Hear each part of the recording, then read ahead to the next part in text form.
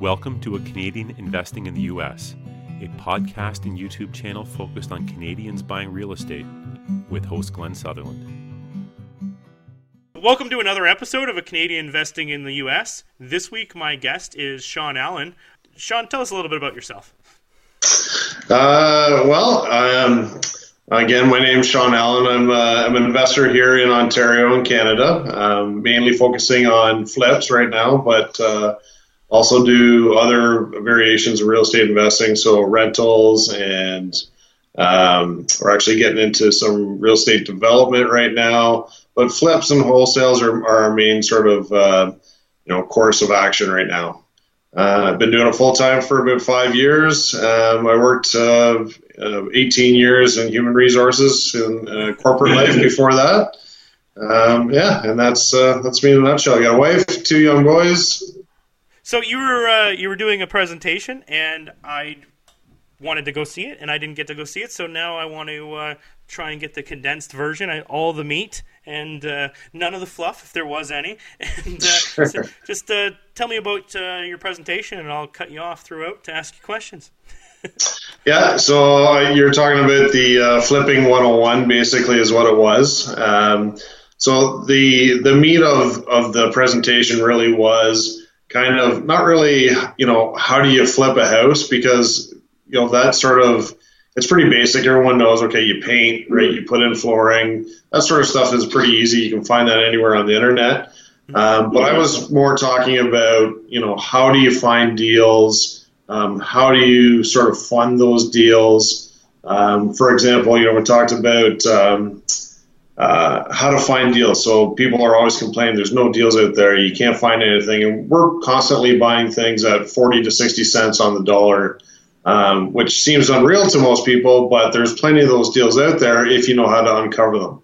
And one of the things that it spoke about that was pretty interesting, I think, to most is that it's not necessarily that you're finding those deals, but that you're making them, right? So if you can find something, I'll give you an example. Find something on MLS. Right? So I found a property which actually had 3 different houses on it on the commercial side. The 3 of the houses were residential, but because they were on the same lot, they ended up putting them on the commercial MLS and putting it out that way. So I think a lot of people bypass that and miss the opportunity to see what that could be. Is that going to make your financing a mess? Is it something that you're going to have to get commercial financing for? Well, I don't get conventional financing for pretty much anything right now. We use private investors for all of our deals. So regardless of what it's categorized as right now, it doesn't matter to me. What really matters to me is what's the end game? What can I do with that property? So the purpose is, to find that we found that property. It was in the wrong sort of segment, so a lot of people bypassed it. It looked really terrible on the outside, but if you dug a little bit deeper, I was able to find a really good deal. I'm just going to have to, redo the way that it's set up and turn it into residential and sever the lots and stuff. So at that point, then it just becomes residential lots, and you're reselling them as residential. That makes a lot of sense. They're just talking about that's just one way, right? So you're not necessarily, that just doesn't fall into your lap because you found it on MLS and everyone else missed it, but you're making a deal, right? You're taking something that doesn't look like it's formulated one way, and then you're rearranging it to work for you.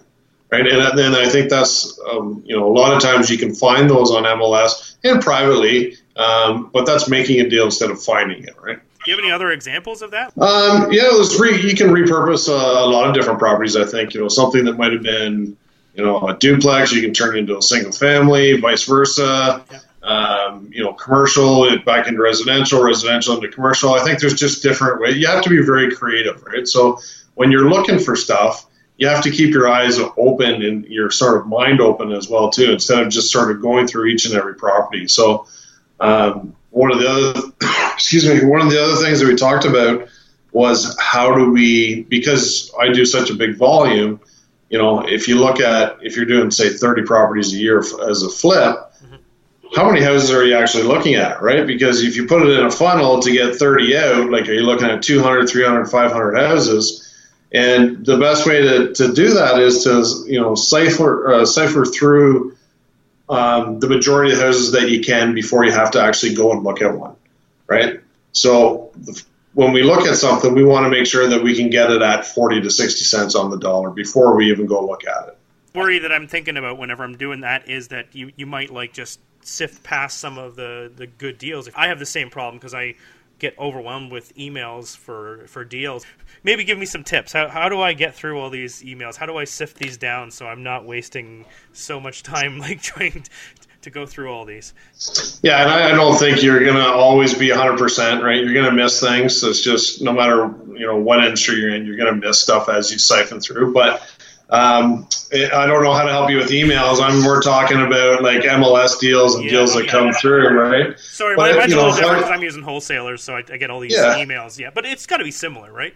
Well, and I think, if you just have to have a formula and stick to the formula. So if it doesn't meet that number, so a basic formula, again, 46 cents on the dollar. Yep. If it doesn't meet that number based on the ARV, then I'm not looking at it. Numbers don't lie, right? So you can't force something to work if it doesn't actually make the numbers work. I found a couple tricks like to make numbers work is to try and like just seller financing or getting some sort of way to if they were interested in interest only or some sort of funny things. But besides that, it's really you can't really fudge the numbers. You can't. It's just if you can make them slightly change, but you can only do so much. Yeah, exactly. I think finding the deal, you use a number of different ways, right? So a lot of beginning investors are just all they're looking at is the MLS, or they're trusting a real estate agent to just bring them something, right? But there's all kinds of different ways to find it, right? There's MLS is a big one for sure, but there's also private deals, and the way to get private deals is you can go door knocking, you can do yellow letters, you can send out direct mail, ad mail, we buy houses signs, right? There's all kinds of different ways to sort of do guerrilla type marketing.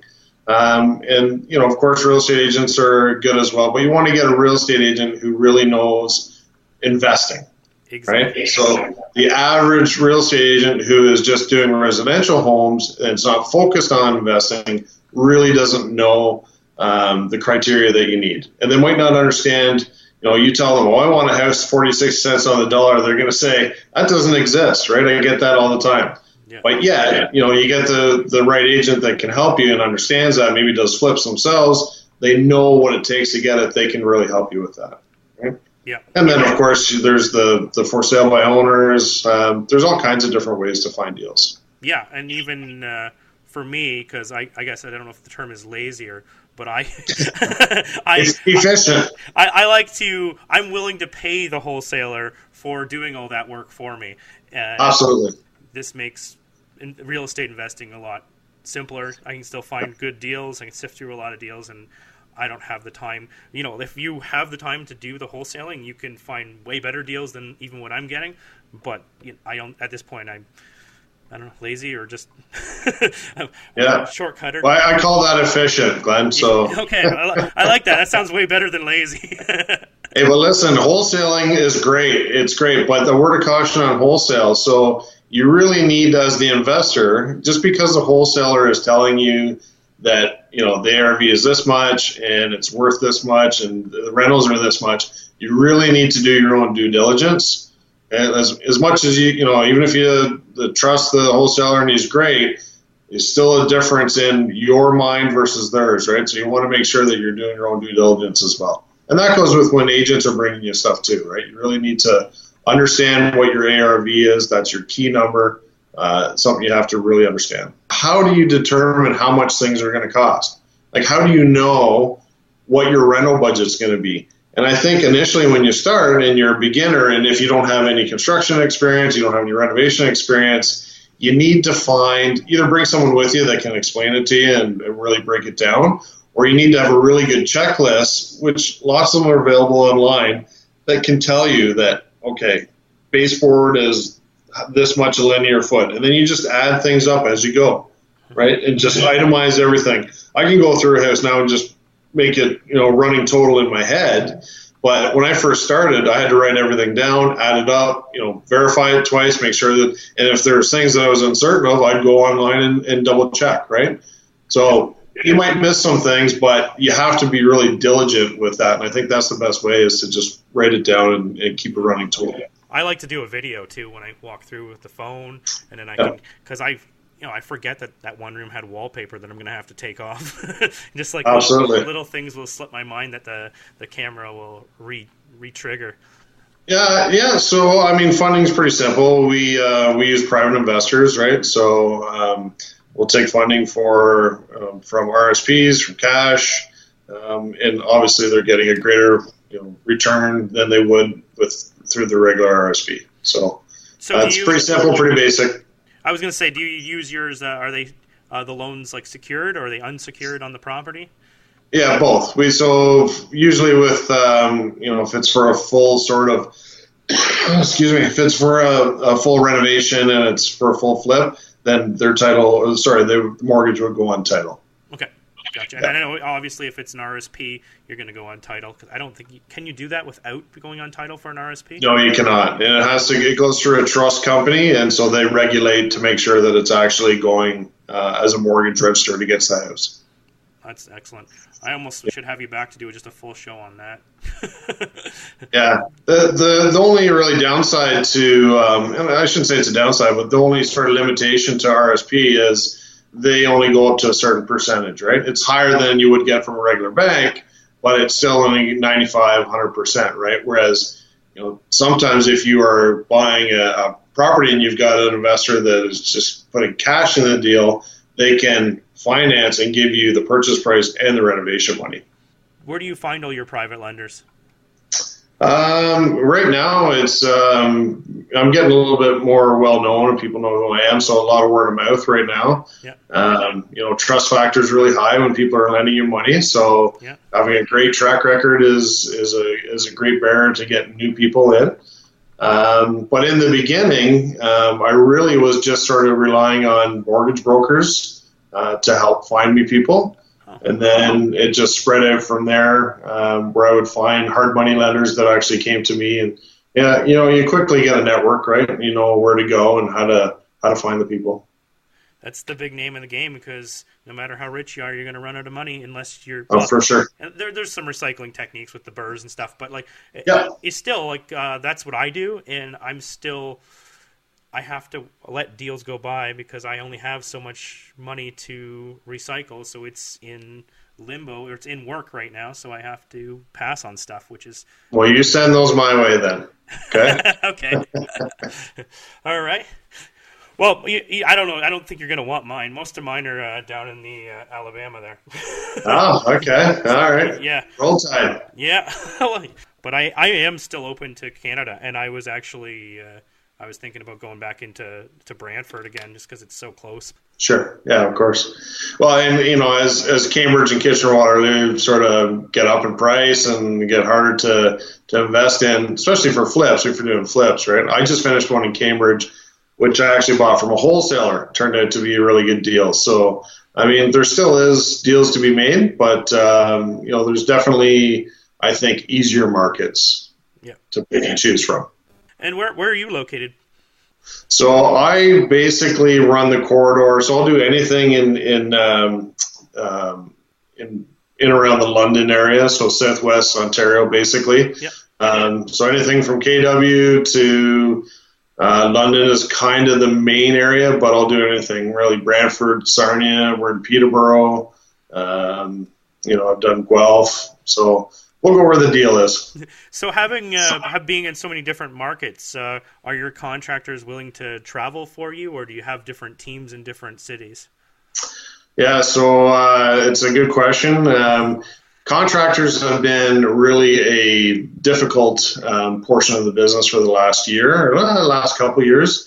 Really hard to find qualified guys, really hard to find people that you can get into the mix and that will stay with you, right, and not jump to someone else. Yep. So we've had some difficulties that way, but I've hooked up with some good people that will travel a little bit, and then otherwise it's really just piecing people together. So what else do we need to know? Tell me everything. Jeez, I don't know. You kind of put me on the spot here. One thing I should mention is, what do you need to know? I think a good thing is really mindset, really. So I talked about mindset when I was at Luke's group, and talking about how easy it really is to find sort of the actionable type stuff, right? Like, how do you do a flip? How do you do this, right?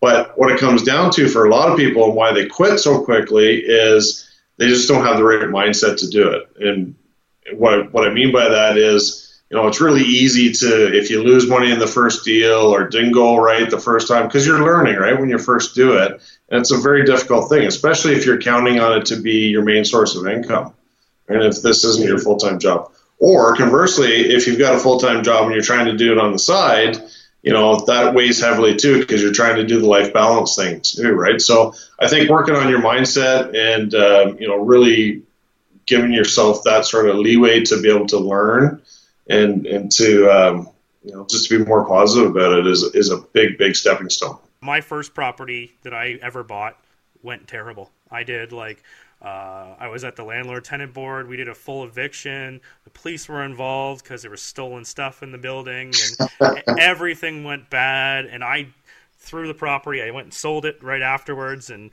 I was like, I'm done. I'm never doing real estate again. And then I sat there, and you think about it, and you go, you know what? It wasn't that bad. No, and it's really difficult sometimes to separate the emotion from, like you said, just sitting back and what's the reality? Well, was it really that bad? Was it as bad as it was in my mind? And typically it's not, right? Thank you so much for coming on the show. I really appreciate your time. I know you're another busy guy out there. Absolutely. Yeah, my pleasure.